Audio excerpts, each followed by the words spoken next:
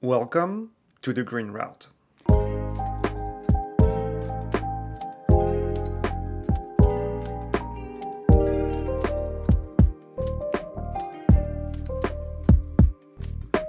You're listening to The Green Route with MAREDI Design. We are your hosts, Mark and Diana. For our fifth episode, which just so happens to be our season 1 wrap, we decided to do something special. We are flipping the script in interviewing each other. The idea is to share a little more about ourselves, our design studio, and what this podcast means to us. You'll also hear a little more about what's coming up in 2024. And spoiler alert, it's pretty exciting. So come along for the ride to hear more about everything that we have to share with all of you.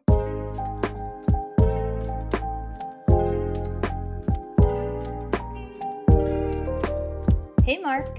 Hey Dee. So this is a little bit of an unusual format for us, as we are typically the interviewers, as up until this point with our podcast. But today we are going to be both the interviewer and the interviewees. We're really excited to do this special episode for our listeners. No, exactly. I think it's gonna be a lot of fun. And basically, the idea of the episode is to give it a little bit of a better idea of who we are, where we come from, and also where we are heading. Because there's a lot of good things to share and good things on the horizon. So, does that sound good to you, Dee? Yes, that sounds great. Let's dive in. Yeah, let's do it. Okay, so maybe to kickstart things, why don't we go for what we could call the origin story, kind of like where you come from, and let's start with you. So can you just share with our listeners a little bit who you are, where you come from, and a bit all about that. Great. Yeah. So my personal origin story as it relates to Maredi design and how we are where we are today basically begins with the fact that if you would have told me 10 years ago that I would be in my own personal entrepreneurial journey, I don't know that it is that I would not have believed it, but I would have I would have had my doubts. I think I would have had a hard time wrapping my head around it. Uh, right now, today, it seems like it was the most obvious and inevitable thing in my path. Um, I just don't think that it was something I could have identified in that way back when. I will say that creativity has always been an outlet for me, and I always imagined myself being in a creative field. I didn't know if it would be more related to art, fashion, interior Hmm. design, but it was something that was definitely in my blood. So, that was part of my path in figuring out how to translate that into a career. I will also say that on a personal level for me, I really invested a lot in having my international experience. I studied French. I lived in France for a long time. Part of my studies were there. I would say young adulthood and the beginning of my career was built in France. And it was definitely something that I knew I wanted to be a part of my life, that multicultural aspect. Hmm. So from there it was kind of about how do I tie together, this creativeness, this multicultural urge and desire, um, which sort of I think is why I go back to it was always going to be entrepreneurship because I needed to make up the thing that I wanted to do. um, that's a bit of my own story. Why don't you share, Mark, with the listeners, because your story I know is quite different than my own. That's true. Because if you say for you, entrepreneurship was not in the cards when you were younger. Uh, for me, basically, I could say that's in my DNA because basically, I was served entrepreneurship to at breakfast since birth in my house. My dad in France was a pretty successful real estate developer, and so that being so the entrepreneurship as a whole, but also the built-in environment was also something that was always talked about in the Jean-Bert household in France. And I must say that in my young life and teenagehood, it was always something in the back of my head. I knew that I wanted to create my own business and do my own thing. And yeah, that was definitely something that was always in the back of my head.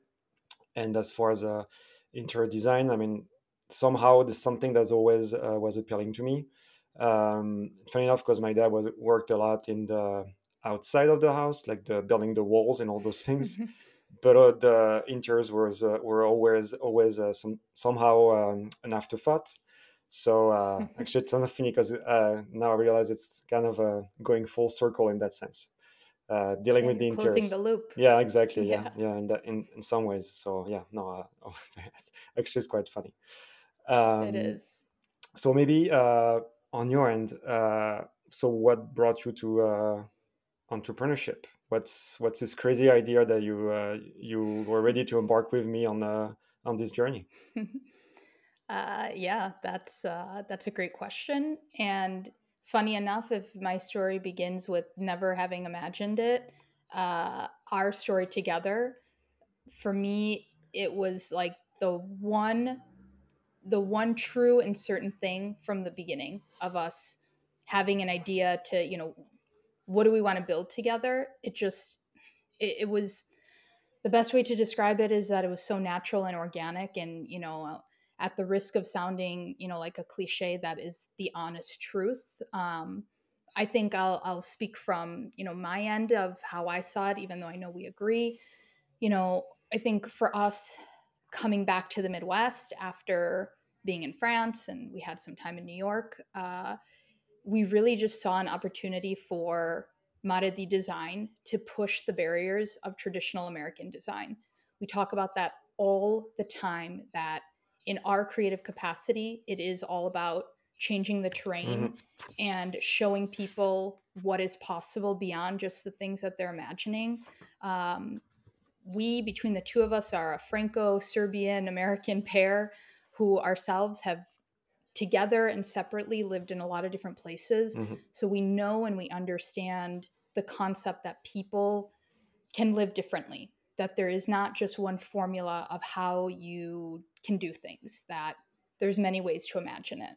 And I think Um, also one thing that we say all the time, and I think it's key as well in the way we do things, is also create that bridge between the different cultures. So basically, imagining as all, pretty much like they feed from each other, right? Like the American side can feed into the French one and the Serbian one, and vice versa. And I think this is definitely something that we bring to the table, and even in sometimes also challenging, what things that could be um, people say, oh, we have to do that, and coming from other yeah. cultures, we see that, well, sometimes you can just do it differently, and that's okay. And knowing that it happens in different ways, that's definitely something I think is interesting. Well, and I think that's part of our process, and what we do is we for lack of a better expression, we do like to challenge our clients with with that concept of, why do you think that it needs to be done this way. And one point that I do think, Mark, we definitely need to address, because we know it comes up a lot, with friends, with clients, almost in every capacity, is the fact that we are a couple that is married in Hmm. life and also married professionally. Let's put it that way. Sure. We do both things together. And as so many people have pointed out and brought up to us, that I think is the number one question we get, is, how do we do it? And I'll give my answer, and I think it would be interesting for you to give your Hmm. perspective. But you know, it's not for everyone. I definitely can see and understand why every couple doesn't work together. Hmm. But for us, it was such. I go back to what I said. Such a natural and organic path to us making this decision together. I feel like we didn't even have to spend so much time discussing it. It felt so right, and it also felt so necessary. Like, for all the challenges that come with being, business owner, excuse me, you know, I couldn't imagine it doing, I couldn't imagine doing it with anyone else in any other way. We are extremely complementary in our creativeness, Hmm. and we feed each other. I'd say, like, on the creative side of the business, it is 50-50. And we flow and mesh so well together in that capacity. And that's special. And that's, I think, any creative relationship, when you know you have that with someone, you can't overlook it, because Hmm. that's so powerful. And maybe if I can weigh in on more the, because again, I was always going to throw in there my French perspective. That's because I think the main thing that could be problematic in those kind of business personal relationship thing is all about the balance because again, it's not like you close your computer, you stop being an entrepreneur, and it's not because you open Yeah. your computer you stop being husband and wife. So it's all about creating the being intentional, I guess. I think this is the Yeah. best thing to put it, and making sure that one thing doesn't overflow on the other, and of course sometimes, well, we do have to have longer hours and things like that, but I think we're Yeah. doing a pretty good job at keeping it balanced as much as it can be. So would you say that one of our secret weapons is communication Yeah, and well, and balance? that's definitely true. Yeah, I would say Yeah. that. Maybe another, it's not so secret because we talk a lot about it. Another secret weapon that we have is our passion for sustainability, because I think it's also the main reason why this podcast exists, even if we all come back to it. Yeah. But maybe can you elaborate a bit more on where your interest and passion for sustainability came from? Sure. Uh, well, I'll go back to, today where I stand, and these are always funny questions because reflecting anything in life is a journey, and I think it's important to reflect on that journey and the things that, bring us to where we are. So for me, I would say that I had a pretty typical and standard Midwestern upbringing. The twist or caveat to that was that, you know, I had a multicultural upbringing. My family is Yeah, Serbian, not so typical. very, yeah, exactly. Not so typical, that aspect of it. I mean, we preserve, practice the culture, the traditions, pretty significantly. It's not just in passing; like it's embedded in all things about my family. So young girl growing up in the Midwest, having this caveat.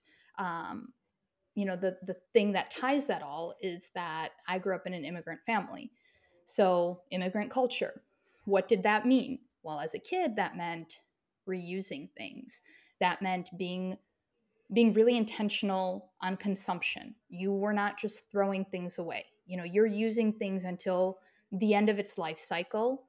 You want something new, it's typically questioned, because I grew up too, obviously my parents, but my grandparents had a huge influence on my life. And they especially had, deep anchors in that sort of mentality. So things that I didn't like as a kid, which, we talk about the silly example all the time, reusing Ziploc bags. Mhm. As a kid, that didn't make sense to me. You're growing up in, unfortunately, the fast world of, Ziploc bags, single-use plastic, which now, kills me, but something that my grandparents and, my parents to a certain extent, it's like it was always about reusing it. Nothing's wrong with it. Um, and again, apply that to XYZ. As a kid, those things were, I didn't get it. I didn't understand it. And it wasn't necessarily motivated from saving the planet and being sustainable within my family, but it was about using things. It was about being responsible because, you didn't always have in your life. And, for them, they didn't always have previously. So it was about being thoughtful Mhm. and not just disposing of things that easily. And I would say those were the beginning stepping stones for me, that, you know, things that really stuck with me, that I do think had a degree of influence. Um, to today's where I stand. Those are sort of the big nuggets for me. Cool. And I think also you, if I remember correctly, and again, I guess I know it, but also your time in France also I think had an influence on you in the way you saw One, things. yeah, 100%. That was a big thing for me. If as a kid it was marked by those, moments and those Hmm. concepts. Moving to France as a young adult, I quickly understood and I would say adopted new habits. I mean, inherently living in Paris, you're living in smaller spaces. Hmm. So Yeah, you're no you're choice. downsizing and exactly and being more thoughtful and intentional on what you're consuming because you don't have storage Hmm. space. You can't just shove things into an extra closet, an extra bedroom, the basement, whatever it is. So that was the beginning for me of thinking about my stuff and how I was organizing my stuff, and what I was purchasing and what I would maybe trade in or send off to, secondhand Hmm. market, whatever it was. I would say that extended to all aspects because that, wasn't just about your personal belongings. That also translated into grocery shopping, and how you're grocery shopping. You're not buying in bulk. You know, you're not buying once every 2 weeks. You're going to the grocery store every day, every other day, because you're literally buying, only for 1 or 2 meals. Hmm. It's not this concept of you go with your big, with your big grocery cart and you're filling it up for 2 weeks of, meals. That is completely foreign. And in fact, I remember having that conversation with French Hmm. friends who, found it hilarious and ridiculous, which in some ways it is. But my point is, that was hugely monumental. And for me, the big like realization, and I'd say full on switch that I was conscious of, because again, I think that was being planted while I lived in France. It was coming back to the US with you. And I had major reverse culture shock that you, of course, remember. Hmm. Um, but it really was this moment of, oh my goodness, the amount of consumption and the amount of stuff is crazy. There was a period of time that I think I got a little bit sucked back into it when we were back and like quickly, pulled myself out of the vacuum. But I understand how it happens. I totally get how it Hmm. happens. But I think that just like I was so shocked. Maybe I can't say if I was more shocked than you or not, but I know that I was just like, I couldn't get over it. And so slowly, and still having my connection to France and talking to friends there, and I realized that the thought of sustainability in different aspects, from secondhand shopping to being more thoughtful on, recycling and disposing of things, just became more and more part of my daily life. And I am a person who has a little bit of an obsessive nature, so that is what it became. Hmm. I've gone on campaigns. How can I recycle or repurpose every single thing that I have and I use? Hmm. And we're lucky to be in a place like Chicago in the Midwest where there's a lot of really cool initiatives that Absolutely. allow for those things and support those types of things. Absolutely. Um, but for you, Mark, you had, again, once again, a much different sort of, entrance or introduction into sustainability and kind of what that meant in Yeah. life. Well, for me, again, it's always funny looking back at those things because as if entrepreneurship was from my dad's side, I would say sustainability is definitely from my mom.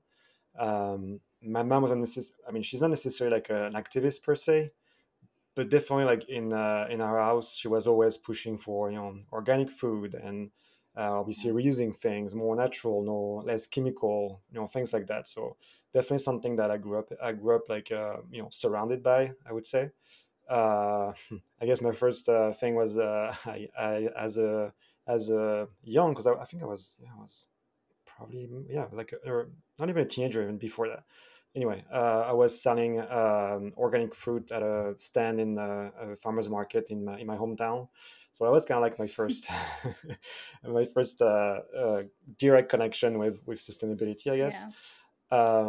And then it was always something with me. And when I went to Montreal for my college in business school, I got involved a bit more in the subject because Canada's and they do a lot of things about those things, and that was something Yeah. in vogue for sure. So I participated in writing the first sustainability guideline for my business school, which was a cool experience. That's incredible. Yeah. And yeah, no, that was very cool and super interesting. And then from there, like for me, was it. I was like, okay, I need to work in sustainability. And so coming out of business school, I became a sustainability consultant. So my role Mm, was basically going into consult with companies and measure their carbon footprint. So yeah. basically, you go and you analyze every single thing they're doing, how they are shipping their products, how they produce it, how the employees are coming to the office, all those things, and you pull it all together in a nice Excel sheet, and you figure out what's the number, and then from there you're trying to figure out what are the strategies to minimize that impact and what we can Yeah. do to make it better. So that was Yeah. definitely a super interesting experience and very insightful as well, because again, something as silly as like when a company make a decision between shipping things by plane versus by boat, Right. the impact Yeah. is just huge, and this is just I mean, it's no comparison even. So you can really see Absolutely. like those little things then trickle down into, again, we'll talk more about that, but I don't know, like when you order something, do you need it like right away? Can you wait a little bit more so that it can come by, more sustainable, ways, I Yeah. guess. Is It's, there a more local way of ordering things? I mean, to yeah, that matter. absolutely. And so, and after that, for me, that was always something in with me, I guess, in any job I've done or Hmm. things that endeavors I had. And I guess when we started MAREDI Design, that was definitely something that I wanted to implement in the company. And if I remember correctly, I mean, we'll talk more about that, but I think that was definitely something that we said from the get go. Like, we wanted this company to have a sustainability leg and aspect to it. I mean, that was Yeah. definitely something.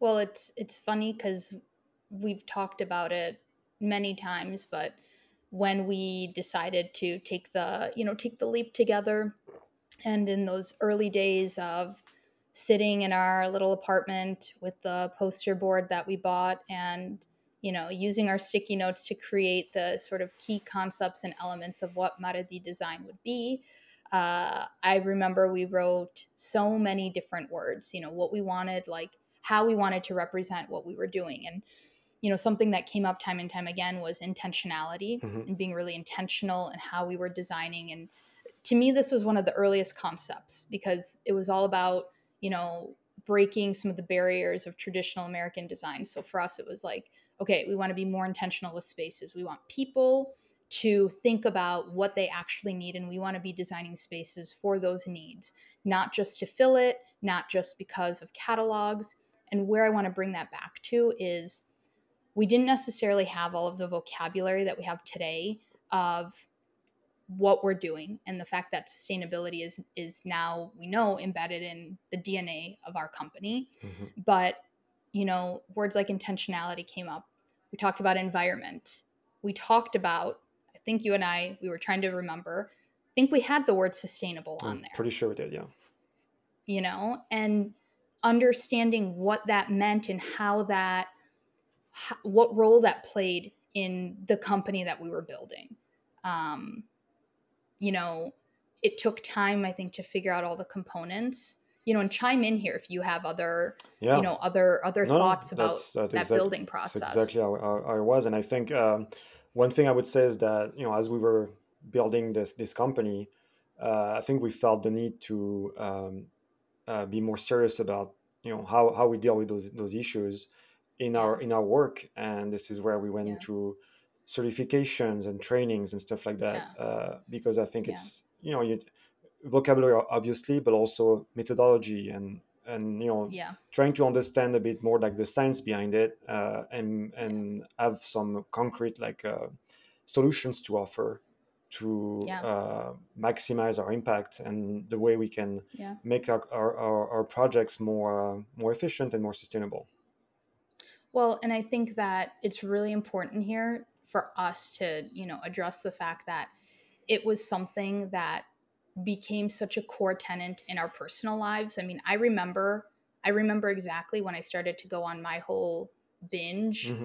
of freaking out about the consumption Hmm. factor and like doing a full audit of our apartment and going through stuff and figuring out like, okay, we have too much stuff, we have doubles of things. Like we went through it again, it wasn't overnight, but it was that mixed with that idea of how do we dispose of things. Like we don't want to just throw things away. So that became, my point is that became such a personal thing that we live, I mean, we live and breathe it, and that's Yeah. been the case for a while. So translating that into our work was so important. And I think now, 5 years into the company, we, as you said, have gone through many certification programs. We've worked on getting like the gold standard of healthy materials, the top of the top in terms of built environment education. Hmm. We continue to grow with continued education, from seminars and conferences. And also I think surrounding ourselves with other experts and other people in the field, and leaning on those, on those people, because that's, more knowledge and sharing and all of that. And I think that it just was, again, very easy for us to, it just was always a part of what we were doing, and we've just been able to like grow that and make it a pillar in everything that we do Absolutely. in MAREDI design, which is really, really exciting. Hmm. Which brings us to one of the results of that growth has been our podcast, The Green Route with Maredi Design. So why don't we talk a little bit more about what is this project about? Why? Hmm.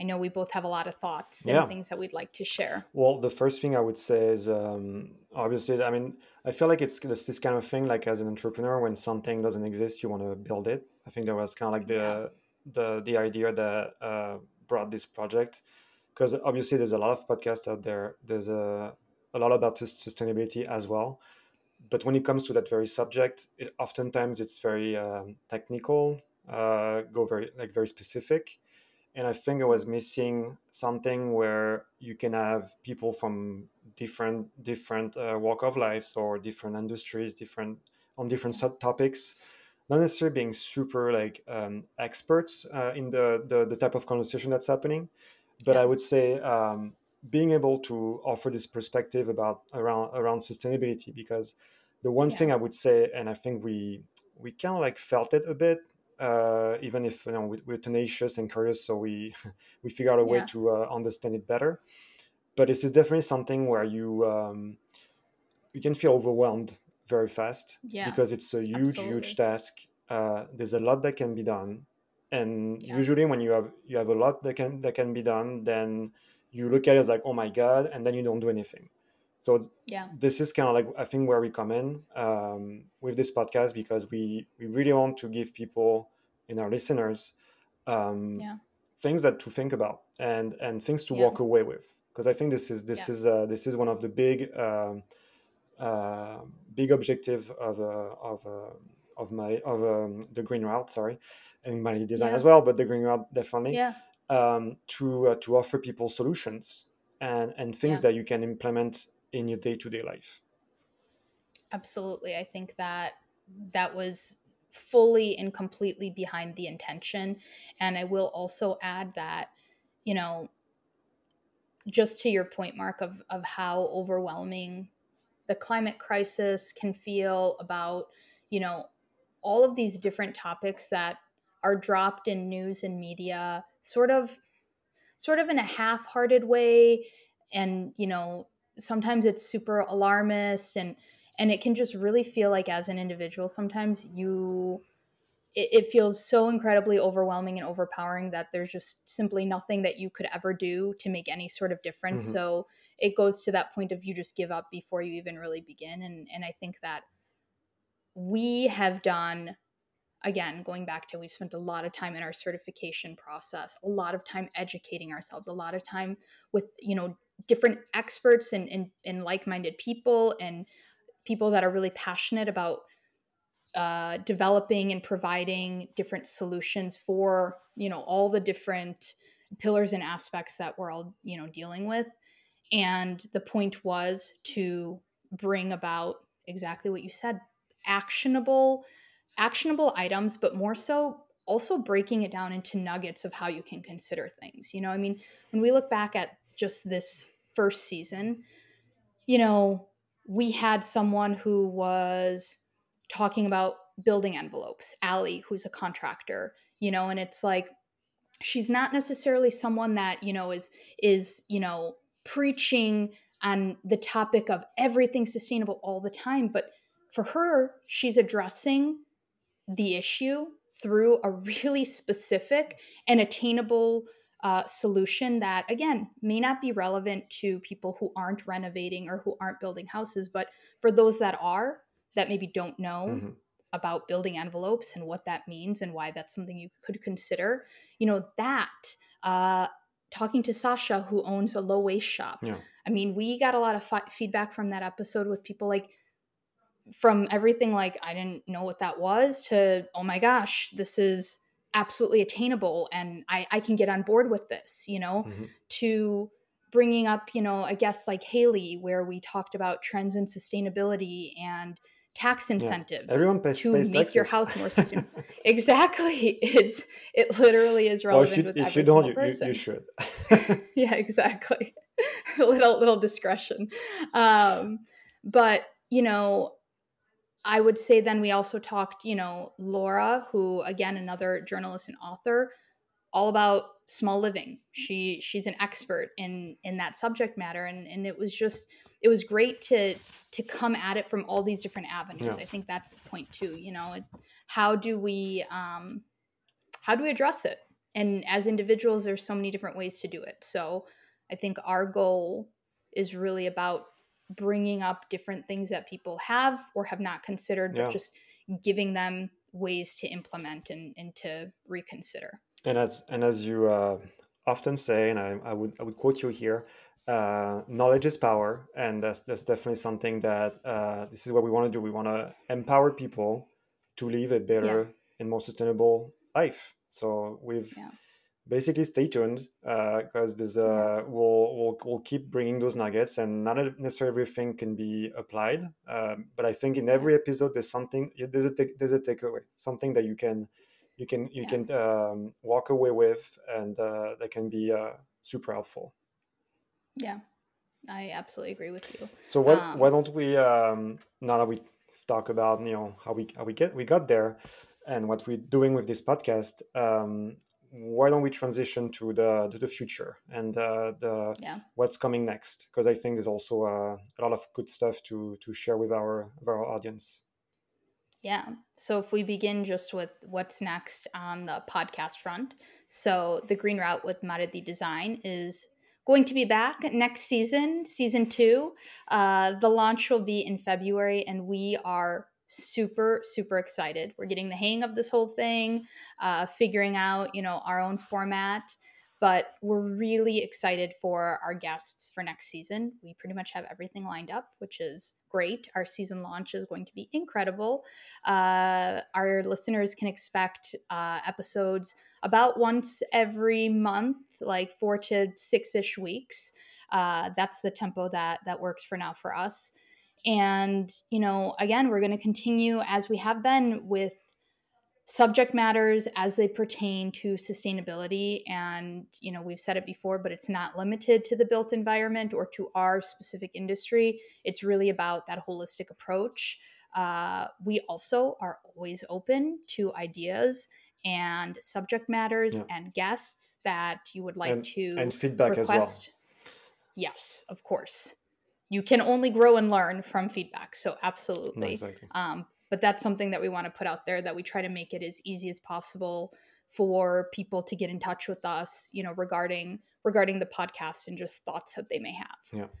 And Um, also, one cool little nugget for the next season is we're expanding the guest profiles, and we going global because we wanna bring some European guests in the podcast. So You'll see.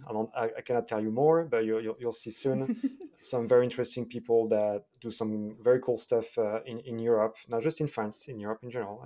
I said Europe. Yeah. Yep. That will have a lot of cool things to share and that can be used anywhere in the world. So stay tuned for Yeah. that. Yeah, exactly. And that also leads to, on the European front at least, although we are not limited to only Europe, that Sure. is just part of the direction for next season, but global it is. So if you have, idea for a guest or a subject matter that brings us elsewhere in the world, we are open. But on the European end, Mark, I'll let you do the honors of Yeah. announcing the exciting news. So we're also going global with MAREDI Design, and we are officially opening a company in France. To basically, I mean, for people that kind of follow what we're doing on the design front, we've been doing projects in France here and there, and we've decided it was always a goal of ours to expand business in that corner of the world. But we just want to make it official and have an official presence in the country, and Yeah. we'll have some cool things to share as well on that front. Yeah. Super excited. This is really, really something we've been waiting for a long time to develop, and now is the time. 2024. That's Yeah. happening. That's happening. And with the Maredi Design France launch, again, as Mark said, more to come on that because we have some exciting things to share. And we have some really, really exciting work and Hmm. projects that will be happening.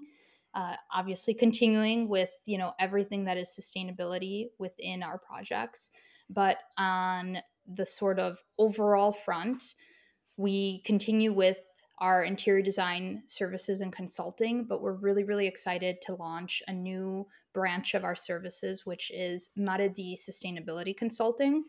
And essentially, this is a service that is targeted towards architects, contractors, other interior designers, and developers. We found that as we were working on different projects, there was a lot that we had to share on sustainable options and how we could make our projects more sustainable. And obviously, those are decisions and discussions that are shared with the entire design team, architects, contractors, when developers are involved. And there's a need to share that knowledge and to embed these sustainable solutions into projects. So, very natural and very normal sort of transition, not a full transition, growth, I'd say, Hmm. into that space because we do see a need for other industry professionals and peers who, again, are interested in creating more sustainable solutions within their own projects. We are here to consult, and we're really excited. That just launched this fall, so brand new in terms of like official packaging and all of that, Yeah. and ready to do that anywhere in the world. Exactly. There's no limit on this one.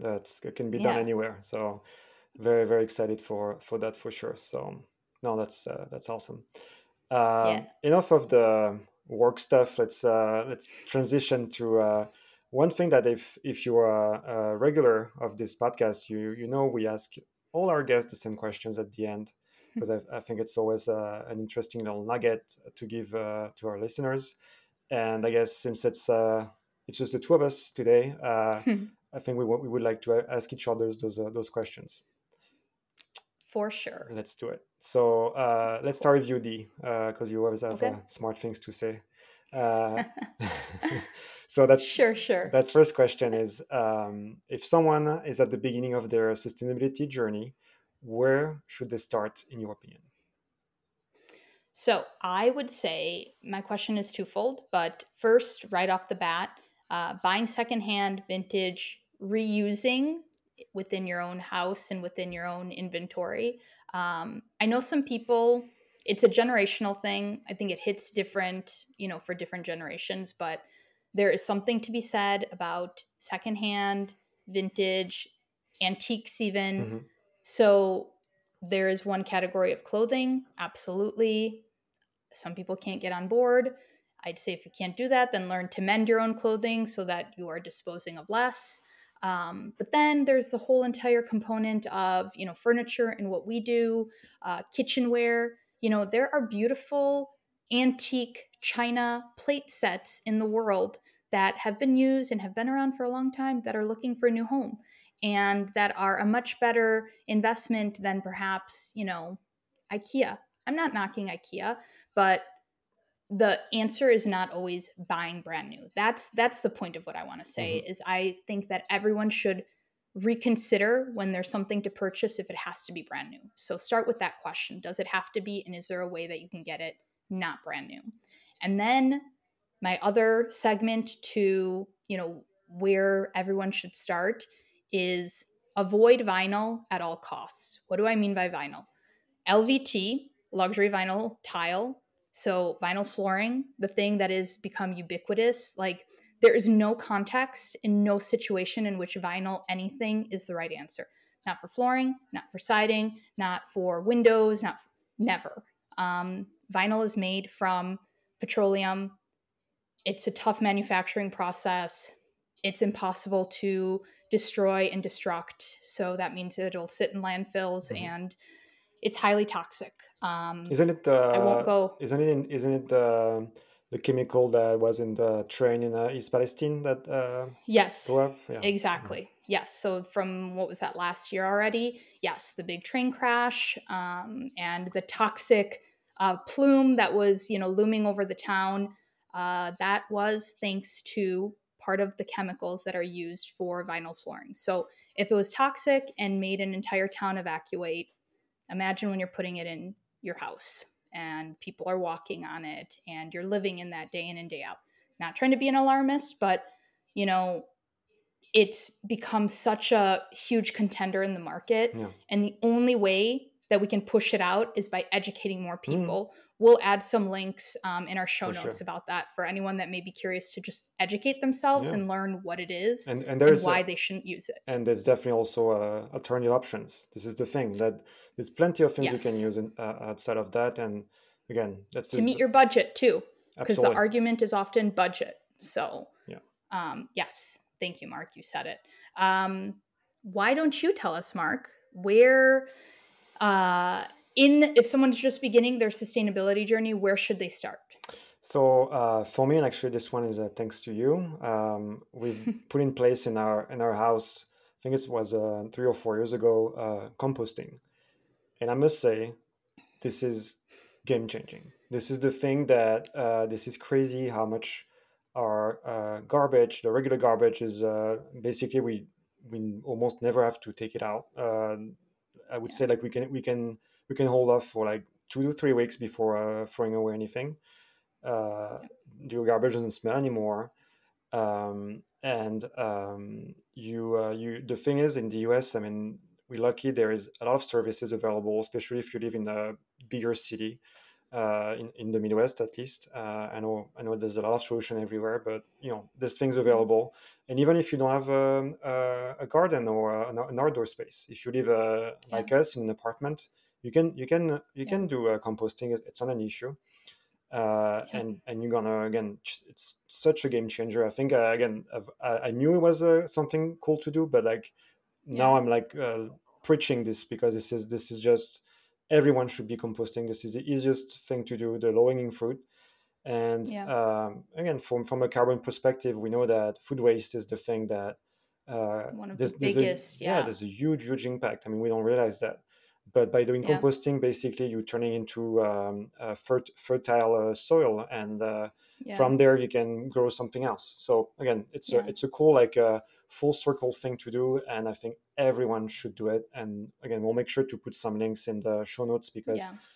again, super easy. You can just try for a few weeks, for a month, for 2 months, 6 months, whenever. Mm-hmm. Just do it because Yeah. this is really the thing that's amazing.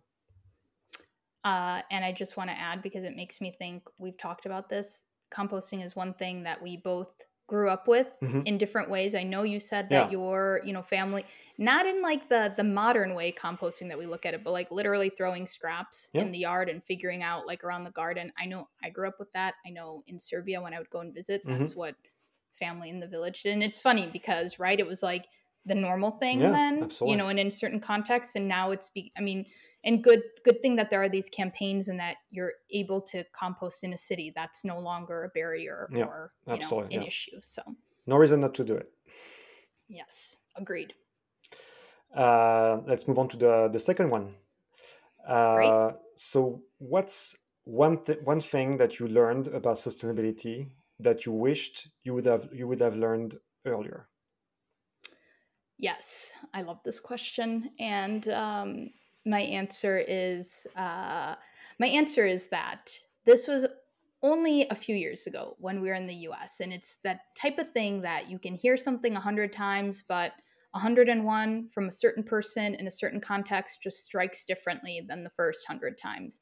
And I will remember this moment very vividly with our friends. We were at a friend gathering and one of our friends' fathers was there. And at this point, he was a man in his, late 60s or 70s, pretty like progressive overall on sustainability and just, trying to control his carbon footprint. And we were having a casual conversation about electric cars, I think. Hmm. And however it led to, he said the one principle that everyone should live by is you don't buy something unless you get rid of something, you know? And what he meant and what I took out of it was controlling your consumption because it's easy to just take things in and just consume and not really deal with what you already have. And that's why there's food waste. That's why we buy doubles of things and all of that. It hit me so well. And I personally have taken that on as, as a principle of life. And I do think that I stick by that Hmm.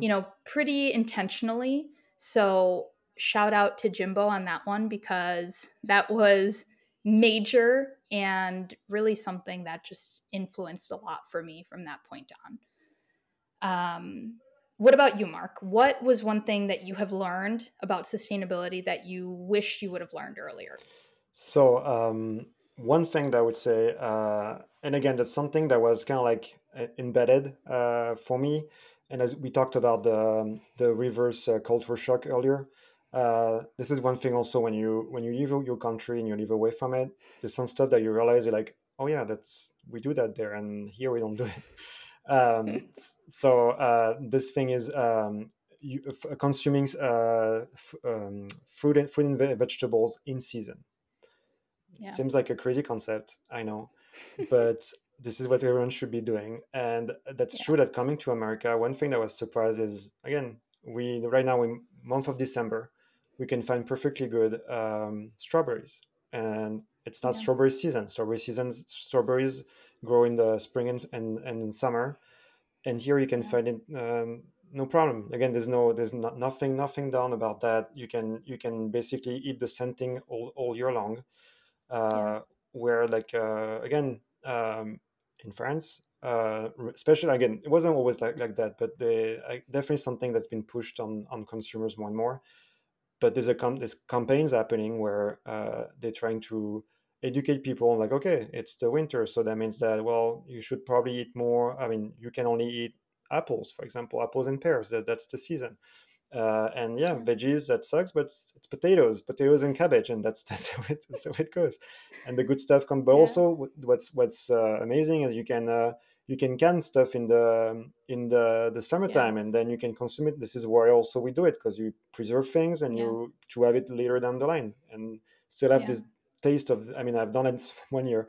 You buy a ton of tomatoes, you make tomato yeah, sauce, and in the winter you're so happy to open that tomato can because it tastes just like summer. yeah, And the carbon footprint of that tomato is way better than if you and also tastes better, to be honest, than tomatoes yeah, that you would buy in the middle of the winter. So yeah. something as stupid, not stupid, but as simple as that, Yep, yep, and has had a huge impact. And the other thing I would add to that is also, again, you and I have been now vegetarian for almost 2 years now, a good yeah, year and a half. yeah, yeah, Also, obviously, the best thing to do to reduce your own impact. I know it's could seem like extreme to some people, which again I totally get. But at least reducing your meat consumption is Yeah. definitely something that it's super easy to do. You don't have to like Yeah. completely turn your world upside down, but the Yeah. impact is just incredible and really, really. I mean, makes a Yeah. difference. It's not a nothing thing, and I think Yeah. everyone should consider that at least. So. Yeah. Well, the power in like a collective effort, because in order for any shift to actually occur, it needs to come from, the collective, and that begins on the individual level, obviously. But I love, Mark, what you say about seasonality, because yeah, it's something that is not practiced as much, Mhm. generally speaking, in the US as maybe other places. But that's a really, really good, that's a really, really great reminder for people that that exists, that it's not That normal to eat all the I would things. say that, and also if you're able to go to your local farmers market, because Yeah. this is the easiest way to Yeah. buy a product in season, because if Yeah. again it's produced next to where you live, so you're gonna have the Yeah. product in seasons. Absolutely. That's a great nugget of information and advice for listeners. So I think that this Yeah, pretty I much think I concludes. think we did it. Yeah, I think we did. That's season one in review, and little little more about, the motivation of this project. So Absolutely, yeah. So again, we'll make sure to put as much as the things we talked about in the show notes, because if people want to dig yeah, deeper, please yeah, reach out if you have any questions or things that we've mentioned we yeah, didn't put in the show notes, or you want more information. Always yeah, happy to share. Again, there's always so much to share, but like if you just have to reach out, and we'll send you all the information you need. yeah. And in the meantime, we'll see you for season 2. Yeah, stay tuned. In the meantime, Mark, I'll see you back at the office. Okay, see you soon. Bye Bye. bye. That's the show for today. We're glad you tuned in. Check out the show notes for more information about what we discussed in this special season wrap episode. As always, if you enjoyed the show, hit the subscribe button and share with a friend. We would also love to hear from you, so feel free to reach out. Until next season, debuting February 2024, see you down the green route.